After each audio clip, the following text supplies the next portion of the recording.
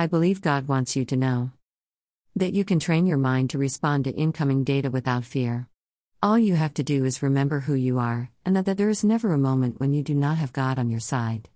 So step into tomorrow without apprehension, and do not waste your time with worry. Rather, fill your time with creative thinking about how to move forward, no matter what happens.